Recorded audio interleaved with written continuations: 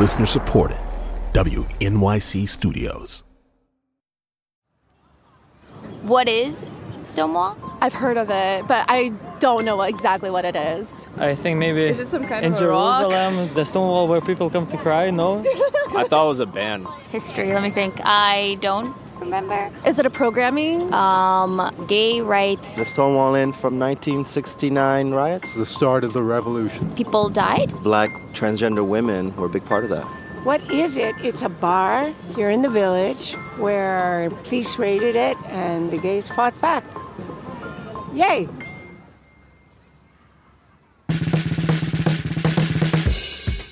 From WNYC Studios, you're listening to Nancy. With your hosts, Tobin Lowe and Kathy Tu.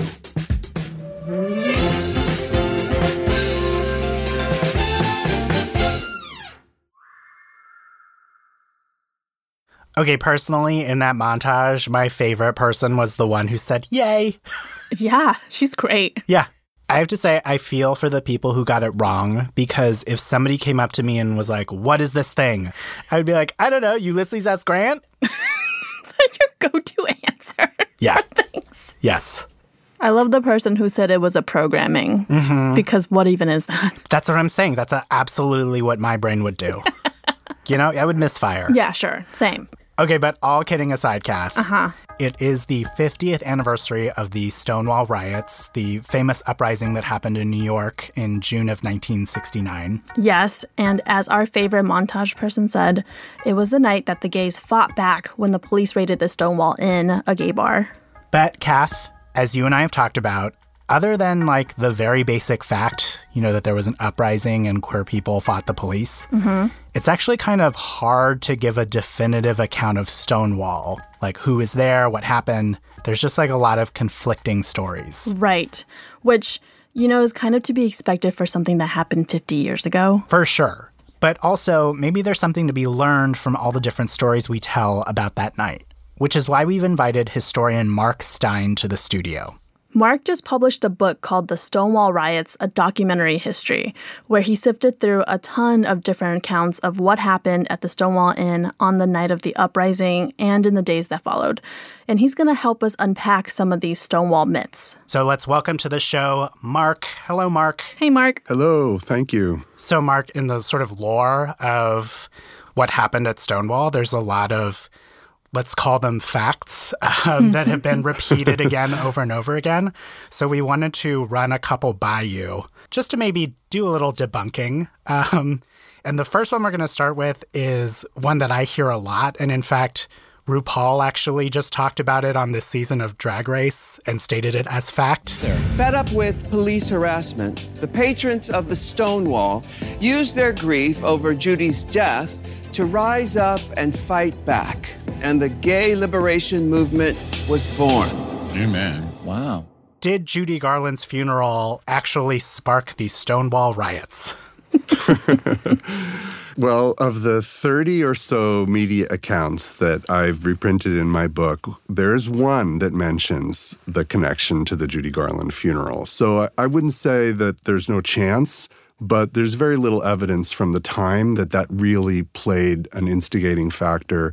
The theory that I work with is actually one that was invoked at the time by a few gay reporters, but was sort of lost as an explanation for what happened. And it drew on actually a very famous sociological theory about what causes revolutions. And it's a theory that says revolutions happen not when conditions are at their worst and not when conditions are slowly improving, but when a period of improvement in social conditions is followed by rapid reversal, disillusionment, and despair. And there had been improvements in social conditions in the second half of the 60s for LGBT people. And then there's the election of Nixon in 68 and his inauguration in early 69. And then there's a series of police killings of gay men in New York and on the West Coast in the months leading up to the Stonewall riots. So I am more likely to argue that growing sense of disillusionment, despair, that helped create the mood in the bar and on the streets during the riots. So what you're saying is most likely not Judy Garland's funeral. That's right. You very effectively boiled down my long-winded answer. I could give you the 5-word answers if you like on the other questions you're going to ask. Who exactly started the riot, if there's one person? Because I feel like I always hear that it was Marsha P. Johnson, the transgender activist. Well, I'm afraid I can't give a 5-word answer to that. So to begin with, two of the people who are very often credited with starting the riots, Marsha P. Johnson and Sylvia Rivera, very interesting, very complicated, and very important figures in the late 60s and early 70s in LGBT politics in New York. They themselves offered conflicting accounts about whether they were there when the riots started. And I think we have to begin with their own words. And I think more often than not, they did not indicate that they started the riots. I think there are more reliable accounts that single out Stormy DeLarverie, often identified as biracial or African-American, often identified as a butch lesbian. But I guess I would also say I don't think there was any one moment or one thing. Riots are really complicated phenomena, and it's one moment leading to another moment leading to another moment. Well, I guess in talking about how violent it got or how serious the riots were, I've sometimes heard that like a Molotov cocktail was thrown at the cops to ignite the riots. I don't even know what a Molotov cocktail is. It's the cloth doused in like gasoline in a bottle that you light on fire and throw. So was there even a Molotov cocktail involved? Well, that I can't confirm or deny. Tell us how many there were. There are certainly reports that when the police got trapped inside the bar, that there were all sorts of objects being thrown at the Stonewall Inn. So coins were being thrown, anything people could find on the street, bricks. And then there was apparently an attempt to light the bar on fire. The account that I recall is one that says that lighter fluid was squirted on the building and someone tried to light a match. And then the police inside were trying to use water hoses to prevent the fire from starting. Okay, so a lot of people say that Stonewall is what kicked off the gay liberation movement. Right. Is this true? Well, I think many of us who study queer history are really working against the popular myth that the LGBT movement began at Stonewall. It's pretty well established now that the movement began 20 years earlier, and historians have now documented more than 30 LGBT protests, demonstrations, sit-ins, even riots before the Stonewall riots. Those activists saw themselves as part of the revolutionary movement of movements. They were aligned with the Black Panthers and with the counterculture and the sexual revolution and with women's liberation. They participated in anti-war activism. So that was all beginning to happen in the months leading up to Stonewall. Why Stonewall of all the queer events in America's history? Why is that the most pivotal? I think it partly was the level of violence on the street, the length of the riots, the fact that it played out over several days, the number of people involved. But ultimately, I think really what made Stonewall so central in the way we imagine queer and trans history is what happened afterwards. The fact that it led to mass mobilization, social diversification, political radicalization, and then the decision to start commemorating the riots 1 year later that really built into the pride parades and marches and protests that now have been going on for 5 decades. Bark, thank you so much for talking to us. Happy to be here. As Mark said, the Stonewall riots 50 years ago led to a pride parade the following year that laid the groundwork for even more marches and queer activism and protests. One of the groups leading the charge was called the Gay Liberation Front. Carla Jay was a leader in that group and the first woman to be chair. But before the uprising, she was just a 22-year-old living in New York who wanted a safe place to hang out with her friends and be herself. The bars were oppressive.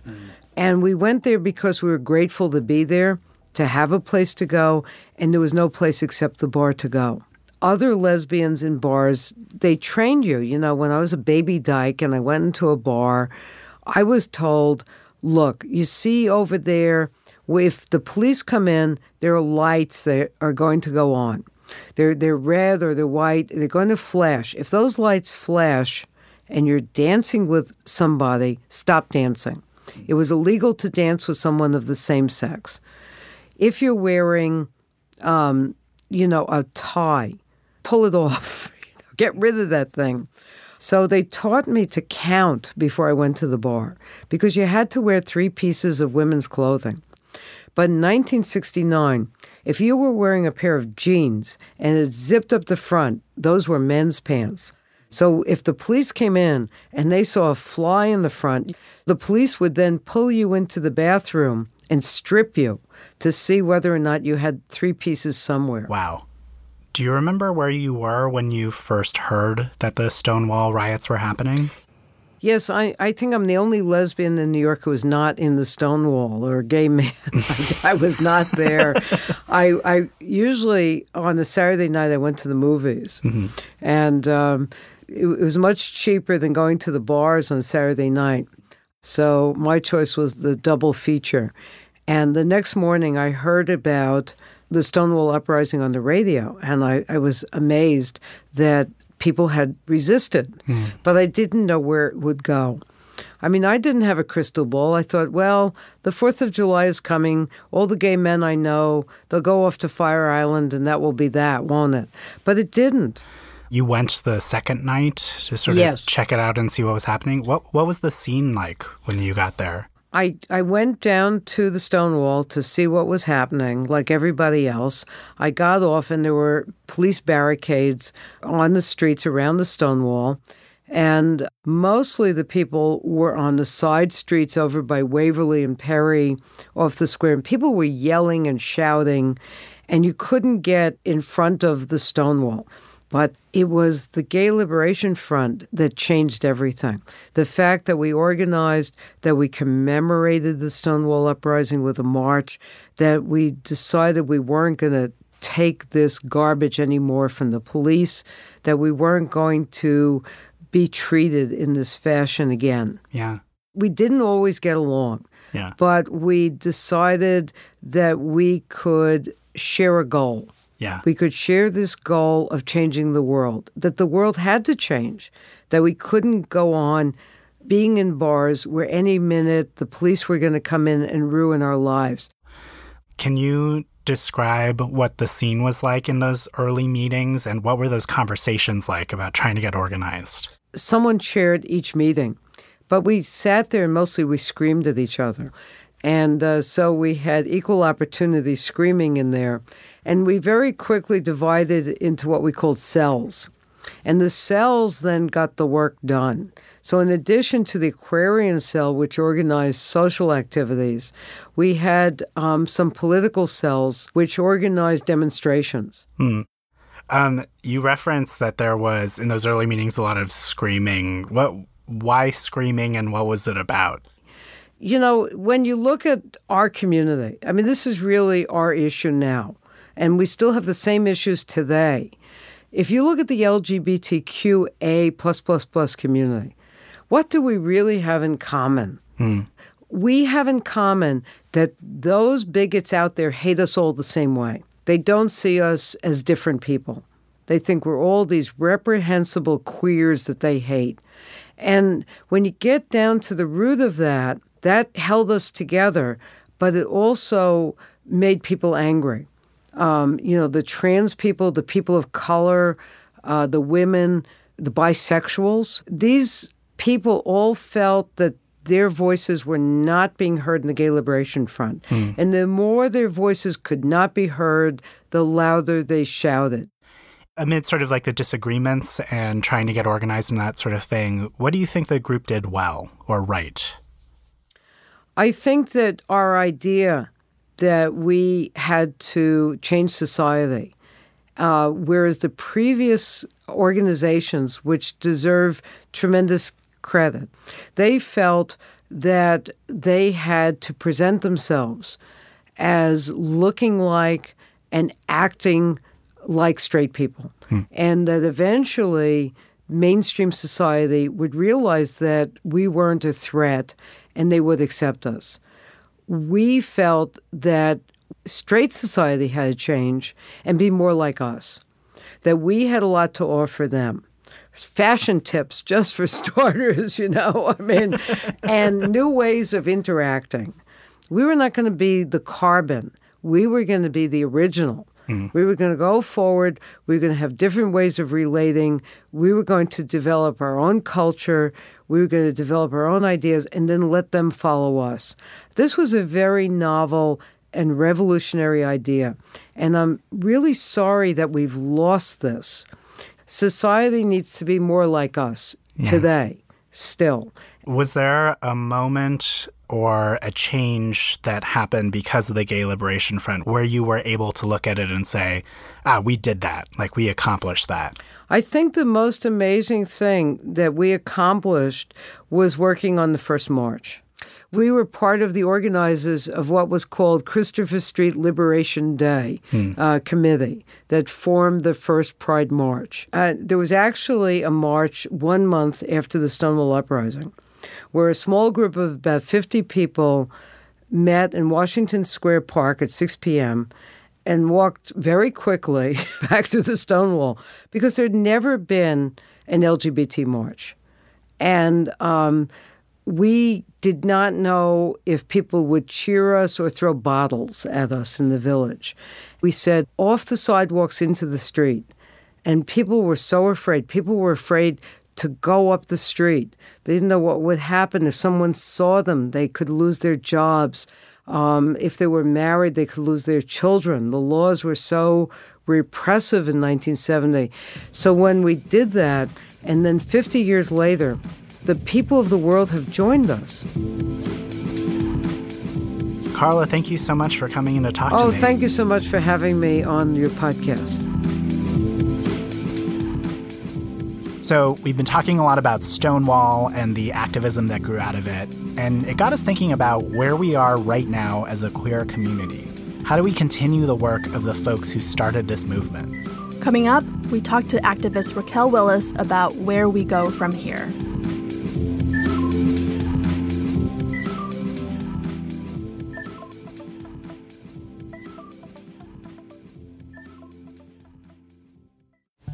For so many Black people, The Wiz feels like home. The new stage revival has Broadway buzzing. And as it gears up for a national tour, we'll consider the impact this story continues to have 50 years down the yellow brick road. I'm Kai Wright. Join me on the next Notes from America as we pay tribute to The Wiz. Listen wherever you get your podcasts.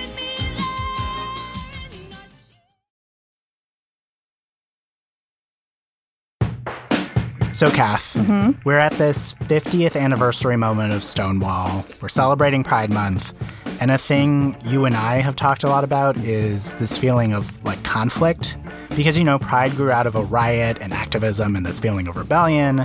And so to see Pride now... with all the parties and parades and, like, glitter. Yes. Why must there be so much glitter? Yeah, there's a lot of glitter. I feel very complicated about it because I want to be able to celebrate, but how do I square that with also really feeling like a lot of stuff right now is just not great for queer people? Totally. And this came up in a recent op-ed that Raquel Willis wrote for Out Magazine. You mean the one called Pride Month is a Disgrace? Yes. Well, the official title is 50 Years Later, Pride Month is a Disgrace to Our Ancestors. And in it, she writes, with the power and resources that have been accrued in the last 50 years, none of us should be suffering, especially not the Sylvias and Marcias of today. The riots never actually ended. Let's ensure that one day they actually do. Raquel is the executive editor at Out, but she's also been a major leader for queer and trans rights. She spoke at the Women's March in D.C. back in 2017. She's also started a project for the Transgender Law Center called Black Trans Circle. It focuses on providing resources for Black trans women. So, she's been out there really doing the work. We wanted to talk to her about where Pride has maybe lost its way and how to fix it. So she came into the studio and we started by asking if she's always been so willing to call things out. When I was growing up, my dad was very traditional, masculine Southern man. And so a lot of times if he said something, that was it. And you just wouldn't challenge him on it, even though you knew it was incorrect or wrong. I was probably 5. And I told my mom, I was like, you don't have to do this way because he says that. My mom was just like, you just have to pick your battles and da-da-da-da-da. And I didn't get it at the time, right? Because I was like, well, we have to fight every battle. I think I still try to fight every battle. I'm exhausted. Same. Hard, same. So, yeah, Raquel has never been afraid to stand up and speak her mind. She told us she's inspired by the Stonewall veterans she's had a chance to interview over the years, like Miss Major, a Black trans activist who was on the front lines of the Stonewall uprising and helped to usher in the modern-day trans movement. Her talking about how the police were out there, like a line of stormtroopers, and how every time they would try to get up if they were knocked down, it was like a tidal wave crashing into a city. That image is so different from this kind of rainbow, glitter-filled image that we have of pride. From all your conversations, is there a certain type of activism that you think is more effective than others? I think that there is such an devaluing and erasing of the power of actual grassroots organizing. I think about even, the people who do the HIV advocacy at the club on, a Thursday night and, they're trying to get their friends to be a part of their survey or do their testing and all of that stuff. And then their friends are like, no, girl, I'm trying to dance. That is what organizing is to me. It's those elements that get so glossed over in this larger conversation around activism solely being about visibility.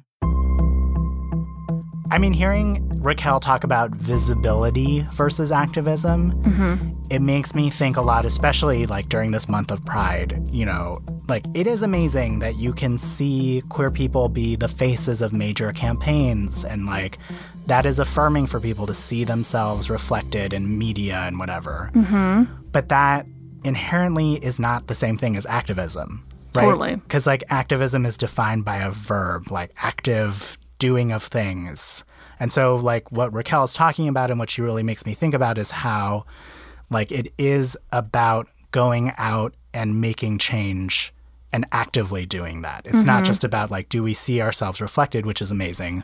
It's about, are we doing the things that we need to do to make change happen? And one of the big things Raquel takes issue with in how we celebrate Pride today is that it feels like our history gets forgotten. So when I talk about how we need to dig deeper with Pride Month, I'm not critiquing the fact that we should be able to celebrate who we are and have a party. Queer folks can party. That's one of our superpowers.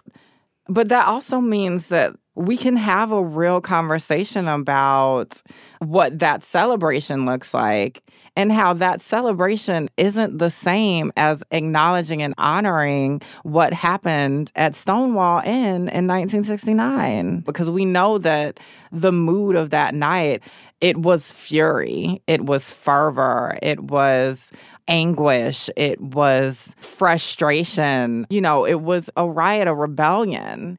So in critiquing Pride, I hope in this 50th celebration, we will have a real conversation about the ways that all of these forces are still plaguing our community. So, Tobin, you read the piece. Raquel writes about a bunch of things she thinks we can fight for to carry the torch of the older generation. And I feel like some of the things that she wrote about that really resonated with me are ending the murders of Black trans women, legalizing sex work, making sure that healthcare is available to everyone, And right now, the mainstream way of celebrating Pride sometimes overlooks the problems that we should be fighting against, even within our own community, like racism and transphobia and misogyny. Right. There's still a lot of stuff that needs fixing. So we asked Raquel what she thinks this movement should look like in 50 years. Like, what is the goal? I hope I'm obsolete in the future. What do you mean by obsolete? I'm not fighting for future generations to experience the world the way I am. With, my baggage, my insecurities, my feelings of being silenced and erased, and my trauma. And I think that necessitates us thinking about the ways in which we define ourselves maybe by our trauma or define ourselves by our struggle, and not by what we hope to see, not by what actually brings us power. And I hope that when we come to some conclusions around how we can define ourselves beyond what harm has happened to us or what trauma has happened to us, then maybe we'll have more of a liberatory future. So we started this episode with this question of what should Pride be? Is it a protest? Is it a party? Because those two things feel like they're in opposition of each other. And, Raquel also talks about how we really need to do more to remember our history. But also she doesn't want the struggle to be what defines queerness. So that's also kind of contradictory, which she totally recognizes. Yeah, but if anyone can make all these contradictions work, it's queer people, right? This is something we've talked about before. Queer people are not just our trauma. We're not just fabulous. We're both. We contain all of those things. Totally. And I actually think Pride should be both a celebration and a protest, and they shouldn't exist without each other.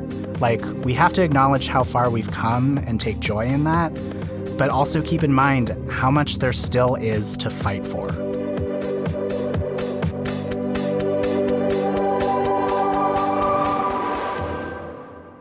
All right, that's the show. And Tobin, you know what else it is? It's the end of Nancy Season 4. That's right. It's a wrap, people. We've put out a story every week since September, and now it is time to take a break. Can we just pause for a second and talk about how many amazing stories we've done? We've done many. Hit me with some of your favorites. I got to talk to my very favorite singer-songwriter. Her name is Katie Herzig, and I spent time with her in Nashville, and we walked around and hung out, and it was amazing. You lost your damn mind. I threatened to quit if you didn't let me go.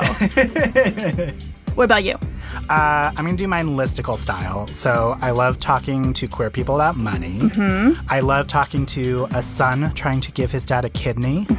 I loved asking a queer car mechanic about all of our dumb car questions. If you're confused right now, you should go listen to all of those episodes. We have such a bad catalog now. It's true. And we have so many exciting plans for next season. We're going to be researching, recording, interviewing. And that's what we're off to do. Make great stories. To the members who support this show with a donation, thank you as always. And make sure to check your inbox because we sent you a special update about our plans. And while we're on break, you can keep up with us through the Friends of Nancy Facebook group. If you're not a member, now is the time to join. We'll be checking in regularly with the group. And before you know it, we'll be back and better than ever.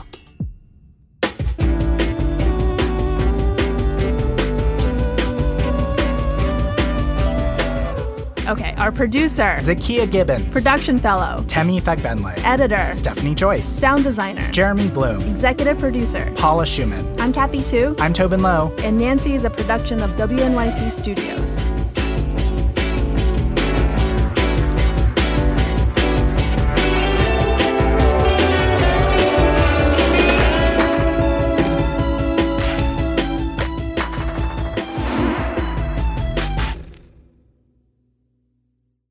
Ha ha, ho ha he ha ho.